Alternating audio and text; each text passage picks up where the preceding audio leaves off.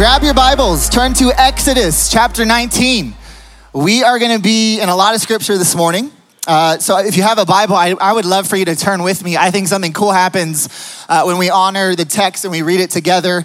The address will be on the screens, but we would love to just challenge you. Turn in your Bibles with me, Exodus chapter 19. If you have a phone and you have the Bible app, that's lovely as well. It's all the same. So Exodus chapter 19, and we're going to hop through lots of scripture this morning. Before we read, I would love to share a story with you. When I was 19 years old, I had just finished my first year of college, and I was back here in Colorado during the summertime. I had lived in another country before I went to college, and I was picking up a friend from that country. We were gonna go to Denver and get some breakfast and catch up. And so he got into the car, and I said good morning, he said good morning, and we start to drive, and the only way I know how to tell you this, I started weeping uncontrollably.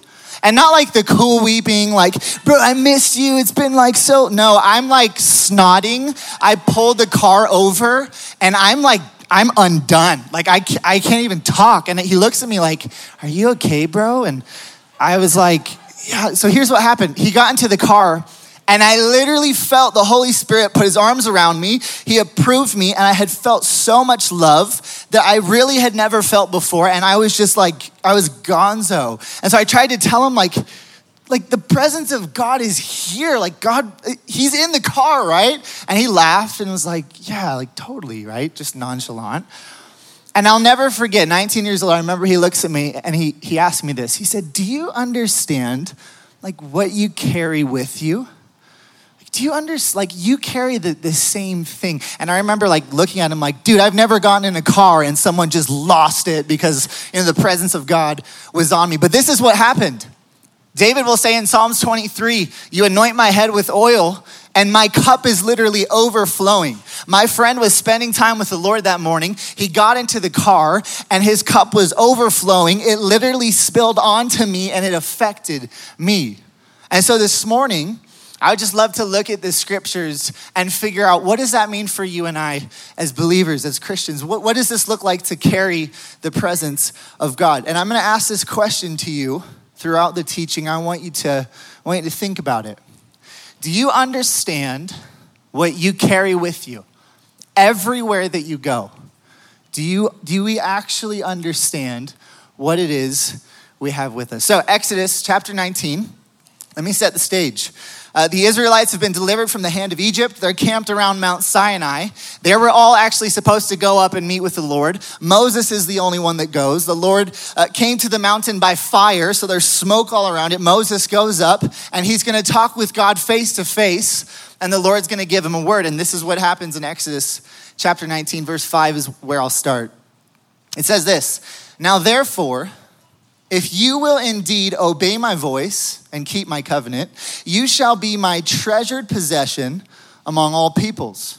For all the earth is mine, and you shall be to me a kingdom of priests and a holy nation. These are the words that you shall speak to the people of Israel. So God in this moment has just declared who his people are and what he wants them to be. His treasured possession among all people and a kingdom of priests. So I want you to catch this with me. God's original design for the people of Israel was for all of them to be a kingdom of priests. It was never intended for it to be separated and segregated out. But if you know the story, that's not what happens. You look at Exodus 32, the story of the golden calf. Israel completely defiles God. They build this false idol. They do what God told them not to do. They're worshiping this thing that's not God. And Moses steps into the scene and basically says, hey, anyone who's on the Lord's side, come to me. And the only group of people that came were the Levites. And because they loved and honored God, he consecrates them and he blesses them. Turn with me to Numbers chapter 1, verse 48. I know this is a lot of scripture. Welcome to Vintage. We read lots of scripture here. Numbers chapter 1, verse 48. We're going to be in Deuteronomy next. So if you like to think ahead, you can mark that with your finger. Numbers chapter 1, verse 48. It says, for the Lord had said to Moses, do not include the tribe of Levi in the registration. Do not count them with the rest of the Israelites. Put the Levites in charge of the tabernacle of covenant, along with all of its furnishings and equipment. They must carry the tabernacle and all its furnishings as you travel. They must take care of it and camp around it. Whenever it is time for the tabernacle to move, the Levites will take it down, and when it's time to stop, they will set it up again. Let me pause. God's original design was for the entire nation of Israel to be a kingdom of priests. Now he's given specific commandments, specific word to the Levites. Put the Levites in charge of the tabernacle of covenant. What is that? Let's look at the original word in the Hebrew. It's mishkan, and it means dwelling place. This is the place where God would dwell, where people would come to worship and sacrifice to the Lord. And it's now the priest's job, the Levites, to manage and facilitate this thing. So simplify it with me. What is the job of a priest right now? It's to set up and to tear down the place where God dwells. It's also to worship the Lord, but it's more than that. That's why we go to Deuteronomy chapter 10, because their job was actually to carry the Ark of the Covenant, which is the presence of God with them wherever they go. So Deuteronomy chapter 10, you guys okay? It's a lot. I know it's a lot. Verse 8, it says this: at the time the Lord set apart the tribe of Levi to carry the Ark of the Covenant of the Lord, to stand before the Lord, to minister and pronounce blessing in his name, as they still do today. That is why the Levites have no share or inheritance among their fellow Israelites. The Lord is their inheritance, as the Lord God told them. So there's three things right now that I see a priest does. The first thing is they worship God. They actually minister to God. They carry the Ark of the Covenant, which is the presence of God. And then they set up the dwelling place, the tabernacle, for other people to encounter the presence of God. At this time, biblically, there were such strict requirements for you to be a priest. Let me read a few to you. You must be a male, Exodus 28. Sorry, ladies, you have to be a dude. You must be a descendant of Aaron with documented lineage. Sorry, guys, none of you in here fit that either. You must be between 30 and 50 years old. Shout out to all the young people out there. I could not be a priest during this time. You must be unblemished, right? This is Leviticus 21. Must have a proper marriage. Again, Leviticus 21. Must have no uncleanliness, like leprosy. Leviticus 22. This is my favorite. You must have an untrimmed beard with well-trimmed but unshaved hair. Ezekiel 4:20. You must be properly dressed. So what does this mean for you and I today? Because none of us in this room fit the requirement to be a priest during this time. And if you're anything like me, I just read all of these rules to you and you're like, yeah, not for me. Like I no. And that's what I think of when I think of a priest. Rules, requirements, dress funny, talk funny, live in their own world. That is what I think of. But I just want to simplify it this morning. If we fast forward 1,500 years from this time in Scripture, Jesus came, he did ministry on the earth, he died on the cross, he actually stood in for all of those rules and requirements for you. He rose again, he told his disciples, he kind of sent them out. And 1 Peter chapter 2, Peter's actually going to quote what God told Moses on Mount Sinai, but is made completely new. So turn with me to 1 Peter chapter 2. I'm going to read verse 5 and verse 9. It says this: come and be his living stones, who are continually being assembled into a sanctuary for God. For now you serve as holy priests, offering up spiritual sacrifices that he readily accepts through Jesus Christ. Verse 9, but you are God's chosen treasure. See, now Peter's quoting what God actually said to Moses 1,500 years ago. You're God's chosen treasure, priests who are kings, a spiritual nation set apart as God's devoted ones. He called you out of darkness to experience his marvelous light, and now he claims you as his very own. He did this so that you would broadcast his glorious wonders throughout the world. So Peter is now quoting God from Exodus chapter 19, but Peter's not just speaking to Israelites. More than that, he's not just speaking to males between 30 and 50 with a well-trimmed beard, unshaved hair, dressed properly. That's not who he's speaking to. He's speaking to all Christians. He's speaking to you and me. I love the word. He says, you're God's chosen treasure. It's the same word God used to Moses. The Hebrew is segula. It means a special treasure or possession. It's used to describe guarded wealth, indicating the placement of king's treasure in a safe, protected place because of its extraordinary value. It's absolutely beautiful. And then Peter seems to ruin it because he says, oh, by the way, you're priests who are kings. And if you're like me, or if you've ever looked at Western culture and a priest, it's not painted in this beautiful thing. Go ask a kid what he wants to be when he grows up, and most kids aren't going to say, I want to be a priest. But Peter's saying that we're priests. I'm just asking, will you simplify it with me this morning? Will we look at what Scripture actually says a priest is designed to do? You worship God, you minister to him, you carry his presence with you, and then the other job of a priest that most people don't catch is you actually set up a place for other people to encounter God. Here's the catch. The tabernacle no longer exists. The temple doesn't exist anymore. Peter says that you are the dwelling place of God. You are the person now that God has chosen to dwell inside of. Can I just ask the question again? Do you understand what you carry with you everywhere that you go? Have you considered that you've been placed wherever you're at for a very specific reason? And it's more than just to be the best at your job or to be excellent. I think that's part of it. But in every season, you get to carry the presence of God with you. And because you're the dwelling place of God, it actually affects other people. That was the job of a priest, to carry something with them. You get to carry something with you. In the Old Testament, unbelievers, pagans, people that did not honor or believe in God, they understood what a priest carried with them. Will you turn with me, 2 Kings chapter 17? You thought we were done with Scripture. We're not.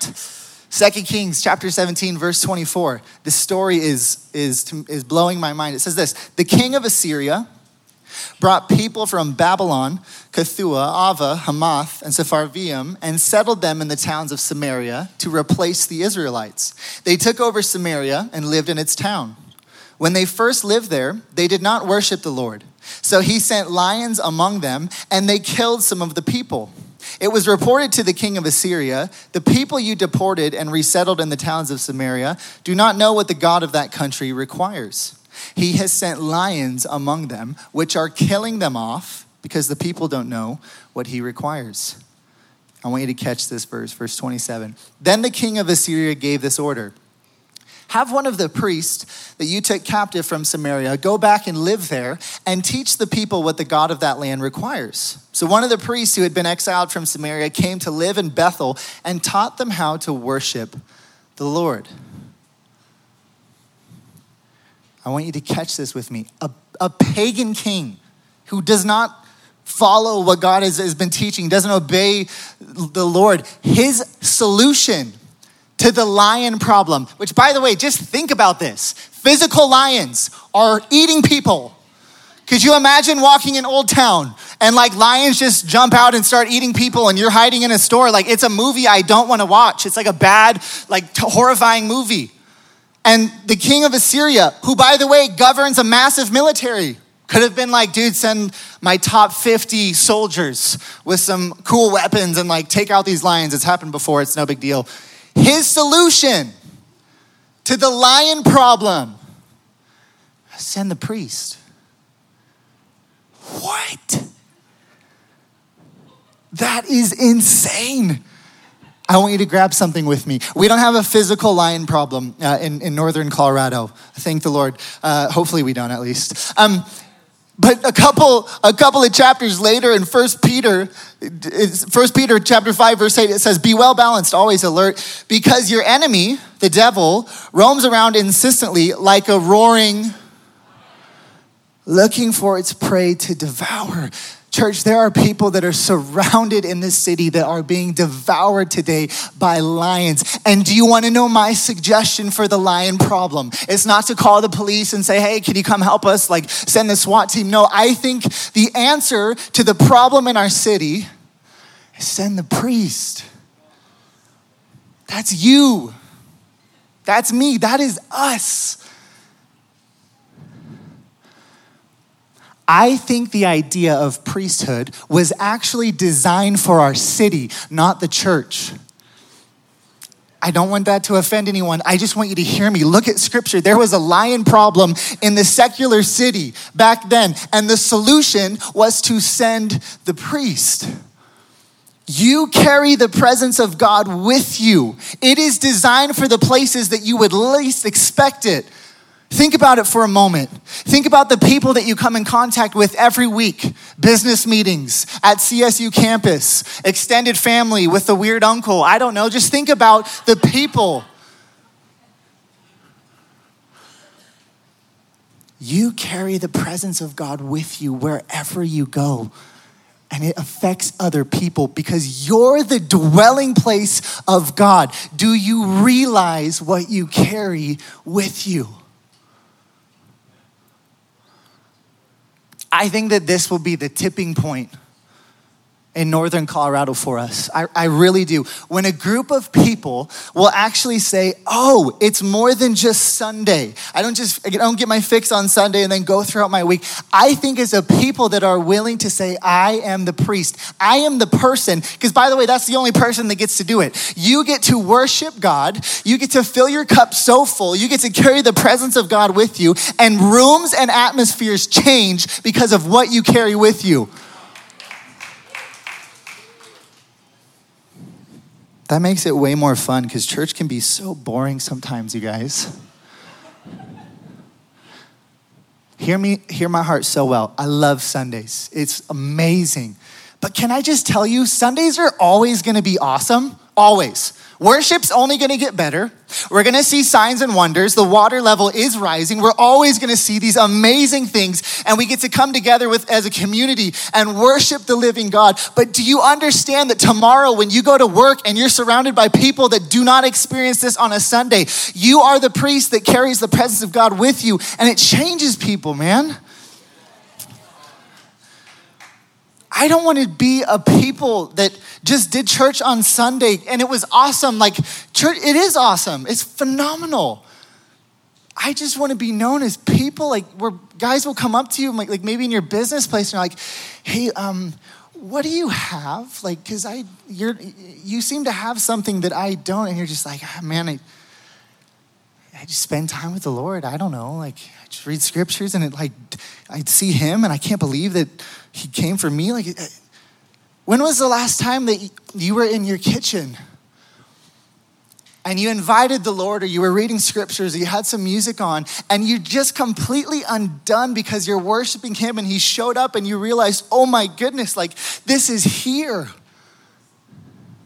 Or when was the last time you saw a problem in the city and your solution to the problem was, I'm the priest, I worship the Lord, I actually get to carry the presence of God with me, and my overflow, I'm the temple now of God, will change the problem that's happening.